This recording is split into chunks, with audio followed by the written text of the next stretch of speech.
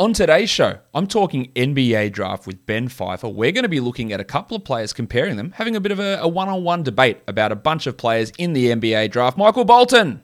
Thanks, Josh. It's Michael Bolton here, and it's time for another episode of the Locked On Fantasy Basketball Podcast. Let's get to it. Let's get to it, indeed.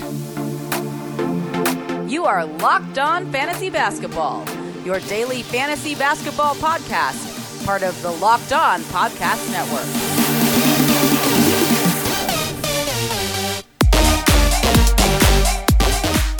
Hello and welcome to the Locked On Fantasy Basketball Podcast, brought to you by Basketball Monster. My name is Josh Lloyd and I am the lead fantasy analyst at basketballmonster.com and at Yahoo Sports Australia. And you can find me on Twitter, as always, at redrock_bball and on Instagram at Locked On Fantasy Basketball. We've gone and done mock drafts. We've done 48 player profiles of these draft guys, and what I thought we'd do now is get a couple of those and sort of compare them together. And to do that comparing, actually, you know what, before I introduce him, I've got to tell you that today's show is brought to you by the Locked On Podcast Network's live NBA draft show. NBA draft GOAT Chad Ford, Locked On NBA draft host Rafael Barlow, and Locked On NBA host John Corrales will be live this year covering the NBA draft. It's Locked On NBA Draft 2021, brought to you by Built Bar. Get local expert analysis on each pick. You might also see me on that show as well. So follow Locked On NBA on YouTube today and watch our live coverage July 29th at 7 p.m. Eastern. So let's bring in who we're going to talk about today. Not who we're going to talk about, who we're going to talk to. That is better, because we're talking about these one-on-one NBA draft battles, matchups, however you want to phrase it. And we're joined by someone who was on the show last year talking NBA draft prospects. He is an NBA draft analyst. You would have seen him on Twitter, and hopefully you all follow him. Welcome back, Ben Pfeiffer. Ben, how are you? Good. How are you? I love that intro. It's so cool. Feels so official. I'm excited to be back. Doing 2,000 plus shows, you get into a rhythm. Even though I said to you before we recorded, I've been away for a couple of weeks. I haven't recorded a show for 2 weeks. I was so rusty. But as soon as you hit record, the lights go on and it all comes back. What we're going to do here, is we're going to pit a couple of players together who, in general, across mock drafts or across people's opinions, might be thought of to be similar players. And we'll just talk about the pros and cons of those guys, a little bit of a back and forward on those guys now. So let's start it off, Ben, with one that we've seen or I've seen people talk about, and that is Davion Mitchell and Moses Moody. Now, Mitchell is a guy that I've had people tell me, hey, he's the obvious pick at pick number 5. He's the guy the Warriors have to take at pick number 7. And then there are people who are like, no, like he is not anywhere close to that. Moody is a guy whose name has ranged from 5 to 6 to 8 to 10 to 14, all over that sort of range. And that's sort of how this draft feels a little bit after those top 4 guys. But let's talk Davion Mitchell. Let's talk Moses Moody. And you can tell me how crazy it is to have these two players together. Yeah, I mean, this was the only one that I'm like, yeah. I mean, beyond the fact that I think Moody is like a far superior prospect, I think like role wise, like you're drafting Davion as like like D and rim pressure like combo, whereas like Moody is kind of your like traditional like 3 and D plus wing that is so highly coveted in today's league.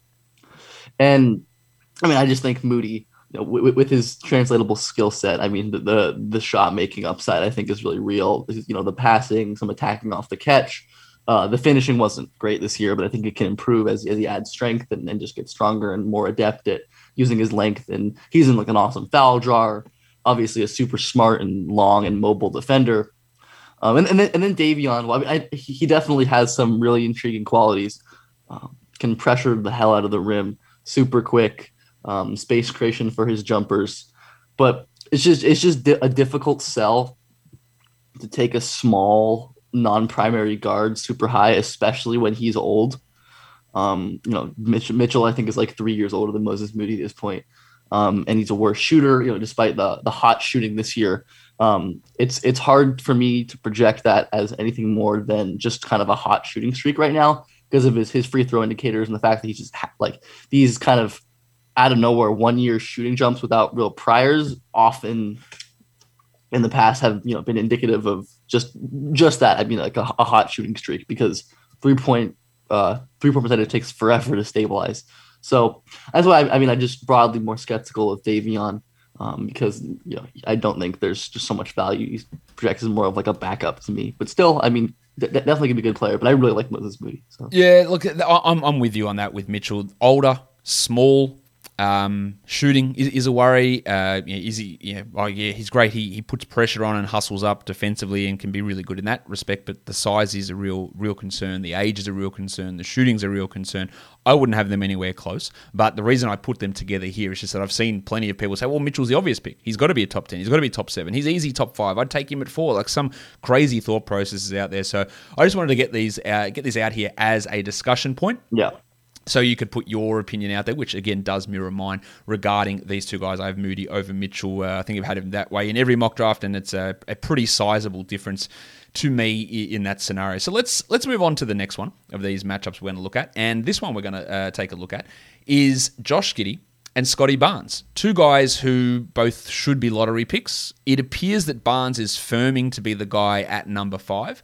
They both have questionable shooting. They both are good passers and good ball handlers. Obviously, Barnes played at Florida State. Giddey played down here for Adelaide in Australia. How would you view these two guys? Obviously, Barnes' defense is superior to Giddey's, but where does Josh Giddey have the edge over Scotty Barnes?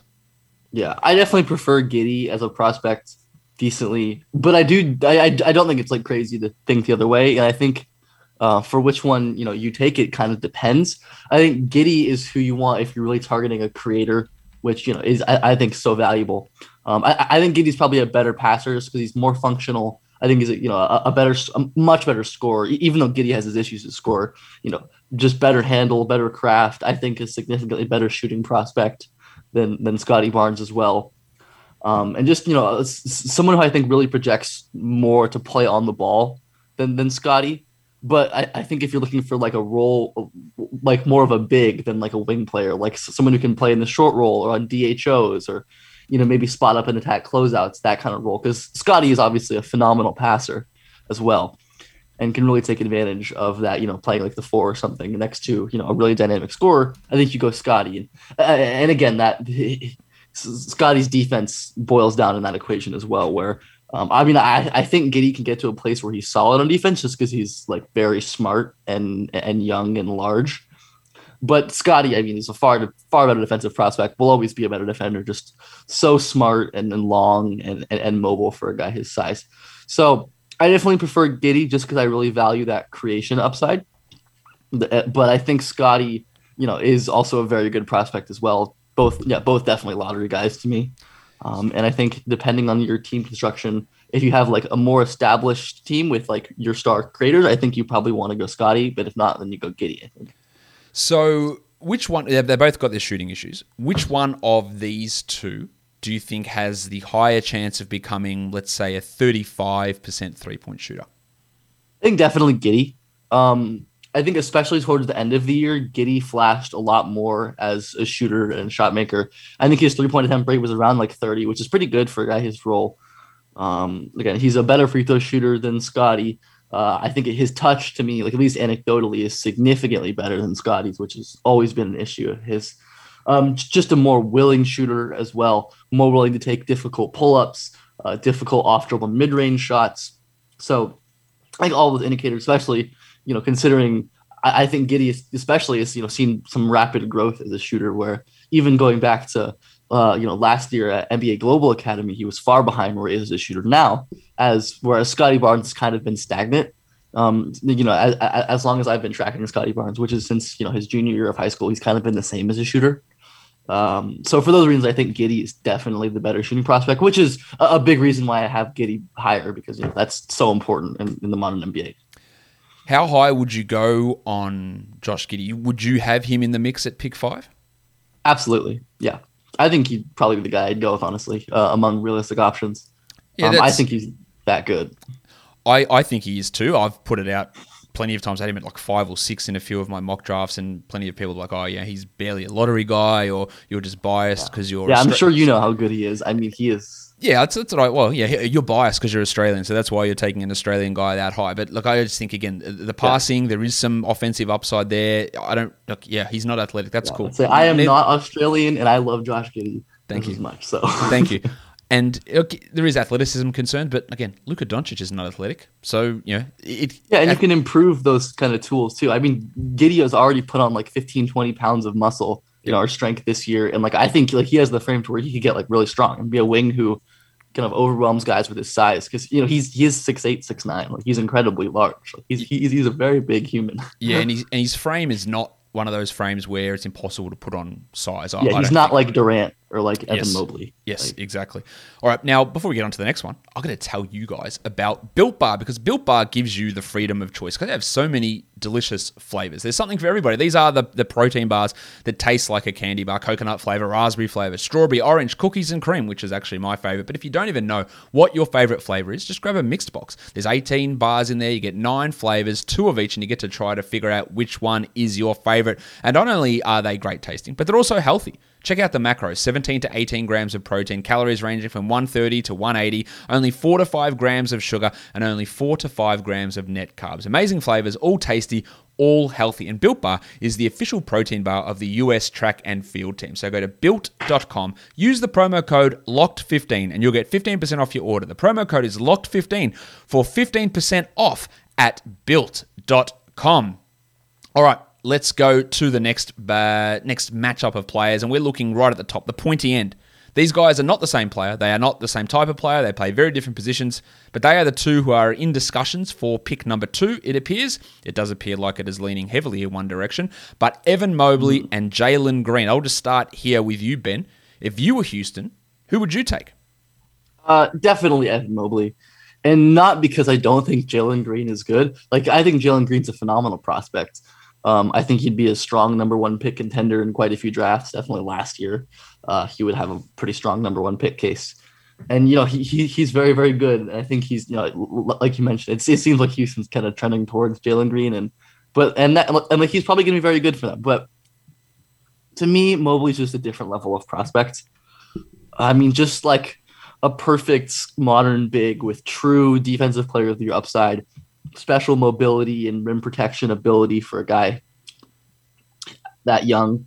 And then offensively, I think, reasonably could be the ultimate like scalable big man that's a roll man and a passer and a dribbler, but also with some high-end scoring upside in, his like little push shots around the 7 to 12 foot range, some, maybe even ball handling, some closeout attacking, some pull-up shooting potentially if he really develops that.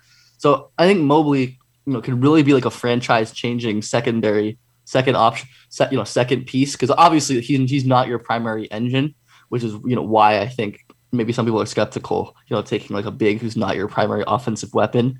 But I think he can definitely be your number 2. And while Jalen Green, I think he can definitely be your primary scorer, like a guy who carries that scoring load on your team. I don't really think he can be your primary decision maker. Like he's not your Luka or LeBron to me. In terms of guys who can really like run an offense heliocentrically, which is really important. But I mean, that doesn't discount Green as a bad prospect. He's a very, very, very, very special scoring prospect with good enough ancillary passing defense, I think, to be passable otherwise. But my Mobley versus Green take is really not about Jalen Green not being good. Like it's about Mobley just being that good of a prospect. Like I think Mobley is in the same tier as Cade. And that's not because I don't think Cade is good. I think Cade is extremely good, but I also think Mobley is that good. I have gone back and forward on this one. And my last mock, I did have Jalen above, but for the one that's coming out later this week, Mobley will take back number 2. And I don't really see that changing before the draft. So I am with you there. While I do like Green, again, having that defensive ability of Mobley, the underrated passing ability of him, and offensive ability there too. The shot isn't there for him at this point. Poor free throw, poor 3-point percentage as well. From Evan Mobley in college. I do think it can develop, whereas Green has got significant defensive deficiencies, and as you said, the decision-making and the passing isn't there for him. Still, really, really good prospect, but I would have Evan Mobley also ahead of Jalen Green. So we agree on that one as well. So let's now go on to the next one of these matchups we're going to look at, and that is Jonathan Kuminga. Now, I've said Johnson there, which is obviously misleading because there is multiple Johnsons, but it is in fact Keon Johnson that I'm talking about. Now, most people will look at this one, and I don't know your opinion on this one yet, Ben, but most people will look at this one and go, well, it's obviously Kuminga. Yeah, he's that guy that should be picked at number 5 or should be picked at number 6.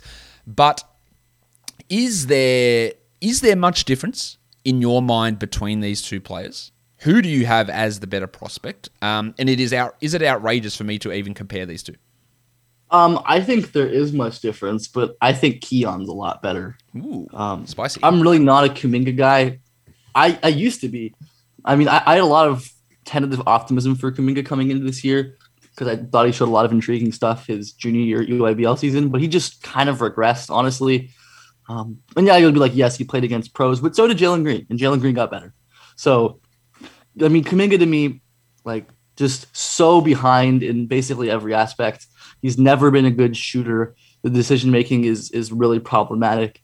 The physicality in terms of, yes, he can overwhelm with his size and strength to the rim, but again, like he so often would get walled off by smaller guards or turn his back or fail to create an advantage despite being so much stronger than other guys. And like, I'm pretty sure Kuminga's only 6'6". Like Keon's like an inch shorter than him, which is probably lost on a lot of people. And then Kuminga's just like a non-defender at this point.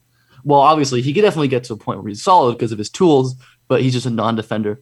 And while Keon has similar issues and like he definitely is raw in terms of decision-making and some skill and some defensive awareness, he's just like a totally absurd athlete. Like he's one of the best athletes I've ever seen in terms of verticality and speed and just the way his body can contort and move through space. And the difference is I think Keon has a lot of more interesting qualities where Keon, I think, has really intriguing shot making upside, where he was a really good mid-range pull-up shooter this year, which was a big improvement from high school, which gives me a lot of hope for the shot making development in the future, along with just being like a super athlete for cuts and finishes. And well, I mean, his handle isn't great and his on-ball creation needs a lot of work. I think there were enough flashes to be optimistic. And then defensively, well, yes, he definitely had his issues in terms of awareness and feel and making the right rotations. Like some of the highs in terms of ball denial and mirroring on the ball and rotations and digs were just ridiculous because of his tools. So if you're looking for a toolsy wing, I definitely think you should go for Keon just because the tools are that much more special than Kuminga, where Kuminga is just kind of a strong power wing. To me, I don't really think he's shown enough for me to expect any real like primary creation upside, which is what I kind of was once banking on. He hasn't improved as a shooter at all over the last 3 or 4 years, or really as a handler or a decision maker. Where I think Keon definitely has, and Keon just has kind of the better tools for a raw guy. So yeah, I mean, I'm fairly high on Keon, decently. I mean, I think he's like a top 10 prospect, which is not. I don't think that's a consensus at all. But yeah, I mean, I definitely would prefer Keon here. But I mean, I'd understand taking Kuminga. Like I think there's definitely some upside. But. Yeah, I have Kuminga in my next upcoming mock marginally ahead of Keon, but the reason I put them together in this discussion is because I've got them relatively close, and I can easily see a reason why you would take Keon ahead of Kuminga, even though, again, that is very, very far from a consensus opinion across people who do watch the draft or people who may not watch the draft a huge amount. They still know the name Kuminga versus the name Keon Johnson. Now, BetOnline is the fastest and easiest way for you to bet on all of your sports action. Baseball season is in full swing, and you can track all of that action at BetOnline and get all the latest news, odds, and info for all of your sporting needs as well.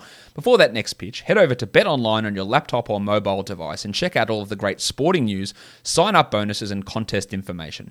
Don't sit on the sidelines anymore, as this is your chance to get into the game as teams prep for their runs to the playoffs. Head to the website, betonline.ag, or use your mobile device to sign up today and receive your 50% welcome bonus on your first deposit. BetOnline are your online sportsbook experts.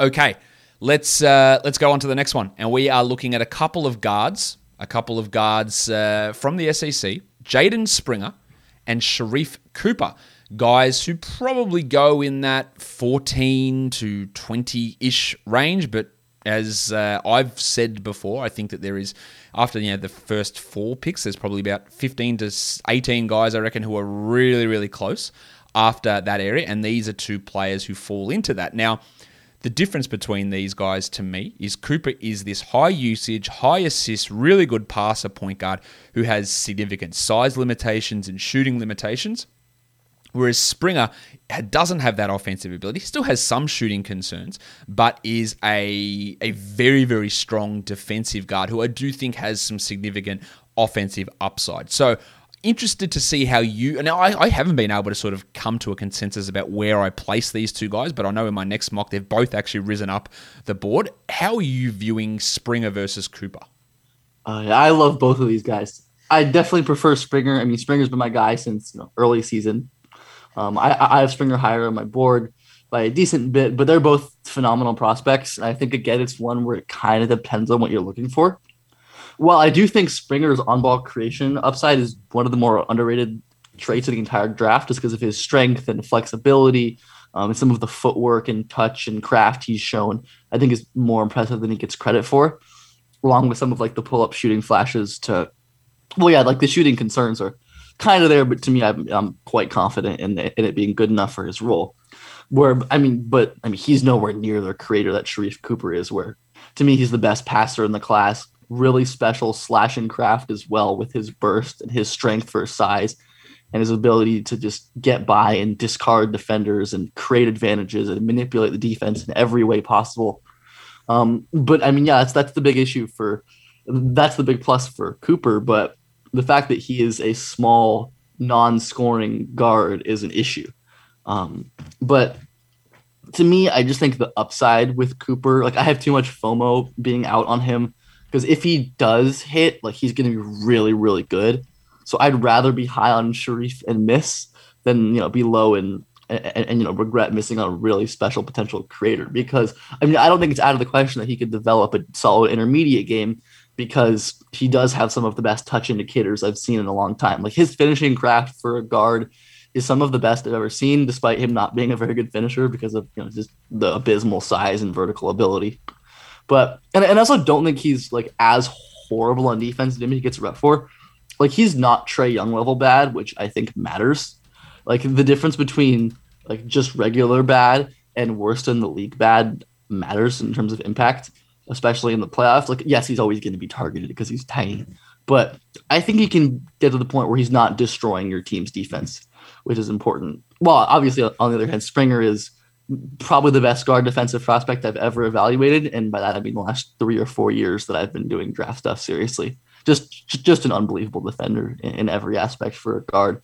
So, again, if you're a team that really desperately needs that on-ball creator, like the Knicks or even Orlando, I think Sharife is probably the direction you want to go. But anywhere else, I think if you can afford to bleed a little creation, I think you definitely go Springer, because the defense and well, obviously not Sharife. I think the passing is spectacular for Springer as well, and some of the rim pressure can be really great. I think like in a lot of ways broadly, like what Springer can bring on offense is like Sharife light in terms of rim pressure plus passing. Obviously, it's both of those are manifest very differently and are not nearly as good as Sharife, but similar. And obviously Springer has other like massive strengths in other ways. So both of these guys are clear like top 7-8 prospects to me. And I think that they're both spectacular. I would go Springer in a vacuum, but they're both great, and I don't love choosing. So interesting that you have them both in your top 7-8. I've got them both in my upcoming mock, both top 12. Still working out the final order there, but I do have them high, which I think is going to be again higher than majority of people. Obviously not higher than you, but you'll see plenty of mock drafts where Cooper's going at 24 and Springer's going at 18 and things like that. And I do have both of those guys significantly higher than that. Let's go on to the next one. We're looking at another couple of guards, Bones Hyland and Tre Mann. Bones Hyland from VCU, Tre Mann from Florida. Let's put their stats up on the screen. Both 20 years of age, 6'3", 6'4" guards. What's your thought on these guys? Again, they're probably both in that 20 to 25 sort of range. I think in general the consensus would have Mann going ahead of Bones. Do you see it that way? Man, this is so close to me. Like I have them back to back on my board, like both right around back end lottery. Oh man, this is really hard. I think I'd honestly have to go Bones.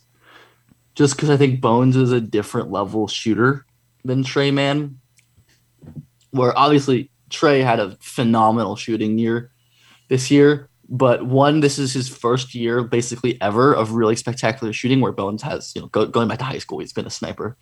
And I think Bones is even then a better shooter this season as well, while being so much more bursty, so much better getting to the rim, which the shooting plus rim pressure for Bones is just a devastating combo. Whereas Trey is a better ball handler, probably a marginally better finisher and passer, but like the elite ball handling, screen craft, manipulation with his handle, that's where Trey really shines in this conversation.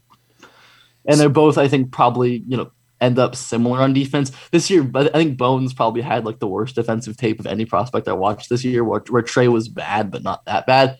But I think like Bones was fine last year when he was in less of an offensive role, and I think they're gonna level out similar in the league. Do you think it's really tough? Do you think I think all in all, go ahead. Bones has a little more creation upside, which is why I'll get him. But like really tight there. Like I think they're both. This is like definitely the toughest one for me so far. That was going to be my question in terms of, can either of these guys be entrusted to be the primary ball handler for a team, or who would be most likely to develop into that guy? It's tough because both of them struggle as decision makers and passers. Both of them probably aren't guys you want running your offense, which obviously is why they're not like higher picks for why they're not going to go higher. But as guys who can really like drive primary scoring, I think I just want to go all in on Bones with the rim pressure as well, because that's something where man obviously can create advantages with his handle and his really great pacing and get into the paint. That way, Bones can just win with sheer speed, and he's no slouch as a dribbler either. Like he can definitely handle. He's no Trey Man, but he can dribble well enough. So I think that combo. Trey's probably a little better of a passer, but I don't think it's crazy different. So yeah, I think I'll go Bones. But I mean, if you went Trey, if you really believed his handle lends to just better court navigation and being able to run an offense more than Bones, even if you're trading a little shooting and rim pressure, I would totally understand that. So I'll go Bones, but again, it's really close. Let's go to the next one. Now, we're talking to older prospects, to different prospects, forwards/guards, elite shooting guys we're talking about here. Corey Kispert and Trey Murphy III. Let's bring their numbers up on the screen. Kispert, 22 years of age, 6'7" from Gonzaga. Trey Murphy, 6'9" from Virginia, was a transfer from Rice. Both guys are really high-level shooters. Look at that true shooting, 67.4 and 67 for Kispert and Murphy, respectively. They are elite numbers. Murphy was a 50-40-90 guy, and Kispert wasn't far away from that as well. Obviously, a little bit of age difference between these two, but in essence, they're filling a similar role offensively. Or is there any difference there offensively? And does the defensive difference, which I would give to Murphy over Kispert, does that put them significantly apart on your board? I think Kispert's a good bit better. Okay. Just because I think he has a lot more utility offensively while being fine enough on defense. I think Trey is a little overrated as a shooter because, well, yes, like his free throw numbers are spectacular. The volume is low there. And while his catch and shoot three is awesome, he just has no shot versatility, which I've detailed and researched as a really important component for shooting projection and really having defenses respect you. That you can do more than just stand in the corner and catch and shoots. That you can sprint off movement or shoot from well beyond NBA range or shoot off the dribble, which Corey Kispert can do all of magnificently. And Kispert's like a really good finisher for his role. He's large, he's stronger than Trey Murphy. He has a better handle, better finishing craft, better passer, basically better at like aside from vertical athleticism, because I think Trey can definitely get up in space. I think Kispert's just flat out better at everything offensively, which for the role they're being drafted as like 3-and-D plus utility wings, I definitely think you want to go with the guy with more offensive leverage, which is Kispert. Definitely Murphy definitely is better on defense, no doubt. Really good lateral mover at 6'9", but I'm generally underwhelmed by his off-ball defense. And I think he's like very good, but not special as a point of attack defender. And I think Kispert is, again, like has his issues with foot speed and change of direction, but is pretty large and strong and smart. I think a better off-ball defender than Trey, which I value a lot in a defensive scheme. So if Kispert was really this like terrible defender, I think it would be closer, but I just don't think that's the case. I think Kispert often gets this billing as like just like a one-dimensional like shooter, where I think he's really a lot more than that. As you know, many people have pointed out, like my good friend Jackson Frank, who covers Gonzaga, has pointed out, he has so much more. Where I think Murphy really is just that one-dimensional off-ball shooter, which to me just isn't super valuable in the modern NBA. I think he's definitely a rotation player, which probably means he's worth a first-round pick. But I think Kispert could really be like Joe Harris plus. So, and that's like a really, really good player. Interesting, because I actually have Murphy higher than Kispert at this point. I did have Kispert higher, but just looking at the defensive versatility of Murphy, I did push him higher. So maybe I'm gonna have to go and reevaluate that after hearing your chat on that. Maybe I'll have a chat with Jackson as well and see the direction there. But I did have them in a different order, so it's good to have a little bit of a debate there. Let's go on to the next one. We're talking about two big men, and the next one, two international big men. That's why I'm comparing these guys here, because again, we always will like to compare these guys who both come from overseas, where many in the American audience wouldn't have heard of or seen these guys. Let's go with Alperen Şengün or Usman Garuba from Real Madrid. Şengün from Beşiktaş over in Turkey. Şengün, to me, Ben is the clear winner here. He put up historic numbers winning the Turkish League MVP at 18 years of age. Yes, there are concerns with him defensively. He hasn't really developed that shot yet, but what he was able to do was amazing, whereas Garuba, I don't really have any concerns with him defensively. It's more, I guess, what he does on the other end of the court. What can he do anything at all offensively? But they are both big men. They are both international guys, so I thought it would be a good comparison here. I've got Şengün. Not going to spoil what I'm doing from a mock draft coming up. I've got him pretty high coming up in that one that's coming in a couple of days' time. How do you compare Şengün and Garuba? Yeah, I'm not super huge on either guy, but I do prefer Garuba just because of like the defense providing a clear role. Like you say, I mean, Garuba's a spectacular defender. He'd be the best. If he was 2 inches taller, he'd be the best defensive prospect in the class. Like, really special instincts and recognition and change of direction and hand usage. Has always been such a special defender. And the fact that he's able to do this against such great competition is awesome. And like you said, the big concern, and the reason I'm relatively low on Garuba is just because I don't think, like, what does he do on offense? Yes, I think the redeeming thing is he's a very good passer, quick processor, can really work on the short roll, but can't score the finishing, the shot. I mean, I think he'll probably shoot catch and shoots, but other than that, like, nothing really special. Şengün is interesting because he is like a really good basketball player, very skilled, pretty smart as well. But it's just really difficult for me to get that excited about a 6'9", non-shooting, non-mobile center. A guy who struggles to me in terms of vertical athleticism, in terms of ground coverage. And just someone who he can move a little in short spaces, cover ground in the paint. But I think in the modern NBA, if you have a 6'9" guy who's not really protecting the rim, like his niche has to be some sort of perimeter versatility, which Şengün struggles with. And then again, offensively, like super talented post scorer, some good passing flashes as well. But I just like struggle to see what the role is because I mean I don't really understand the thing about him being like a Kevin Love shooter because like he just doesn't shoot right now, which is so important to protecting future shooting. Like I think Kevin Love was a pretty outlier shooting development. And well, yeah, he's a fine free throw shooter. Like I wouldn't think he has a significantly higher shooting ceiling than Garuba, for example, which I think a lot of people would disagree with. And I think, well, yes, the production is undeniable. What he's done at his age in the Turkish league is really impressive. But I definitely think it's worth considering the competition difference between these guys. Whereas the Turkish league is not good, and whereas ACB and the EuroLeague is the best non-American competition. I think that was clear. If these games are on YouTube, I recommend everyone go watch them. Watch Şengün and Beşiktaş play against FS, who is probably the best team in the world, with Shane Larkin, who's like the European Steph Curry at this point, and he just like was awful against that team. And it's really difficult competition. And an 18-year-old against the best team and best non-American team in the world. Like I think the expectations shouldn't be that he dominates.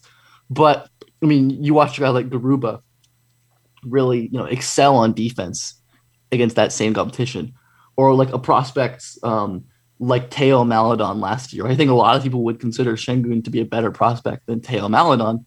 And they're obviously super different, and I'm not making that comparison, but like Teo was relatively like a pretty good EuroLeague player at 18. And like I wasn't in on Teo, but like he was productive and impactful in the EuroLeague at 18 years old. Whereas Şengün, when he played that better competition, obviously like you shouldn't get caught up in small sample size, but I think when you're parsing differences like this, it does matter.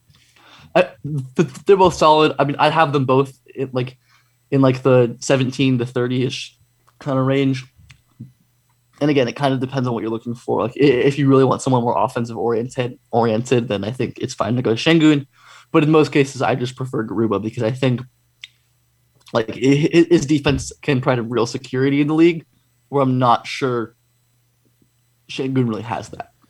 Interesting. I have them the other way around, but yeah, again, it's offense versus defense there, really, and how you're valuing these players, it comes down to that between these two. And again, that's going to be different for other teams and other players and what they're looking for and all that sort of stuff. So that is an interesting discussion. That brings us to the end of our chat here regarding the NBA draft prospects. Ben, thank you for joining us. And if people want to follow Ben on Twitter, it's Ben_Pfeiffer. You can see it on the YouTube video there, so you can go and follow him over there. Ben, thank you for coming back on to the show and talking NBA draft prospects for the 2021 NBA draft. Of course. Thank you again for having me. This debate format was really fun. I think it's a nice exercise to kind of get you to think a little more critically about the prospects you're evaluating in comparison to each other and what you value more. And it was fun. Hopefully do this again next year in years to come. We can book that in for next year, I reckon, Ben. Thank you again. I'll schedule my calendar for a year in advance. So that'll do it for today's show. Don't forget, follow this podcast, Apple Podcasts, Google Podcasts, Stitcher, Spotify, the Odyssey app, and on YouTube. If you're watching this, hit thumbs up, hit subscribe. Also, check out the Locked On NBA YouTube channel. You can see those videos. I've got them on my channel here on my playlist down below, Locked On NBA, and all Locked On shows are now going to YouTube as well. Guys, follow me on Twitter at redrock_bball. Guys, we are done here. Thank you so much for listening, everyone. See ya.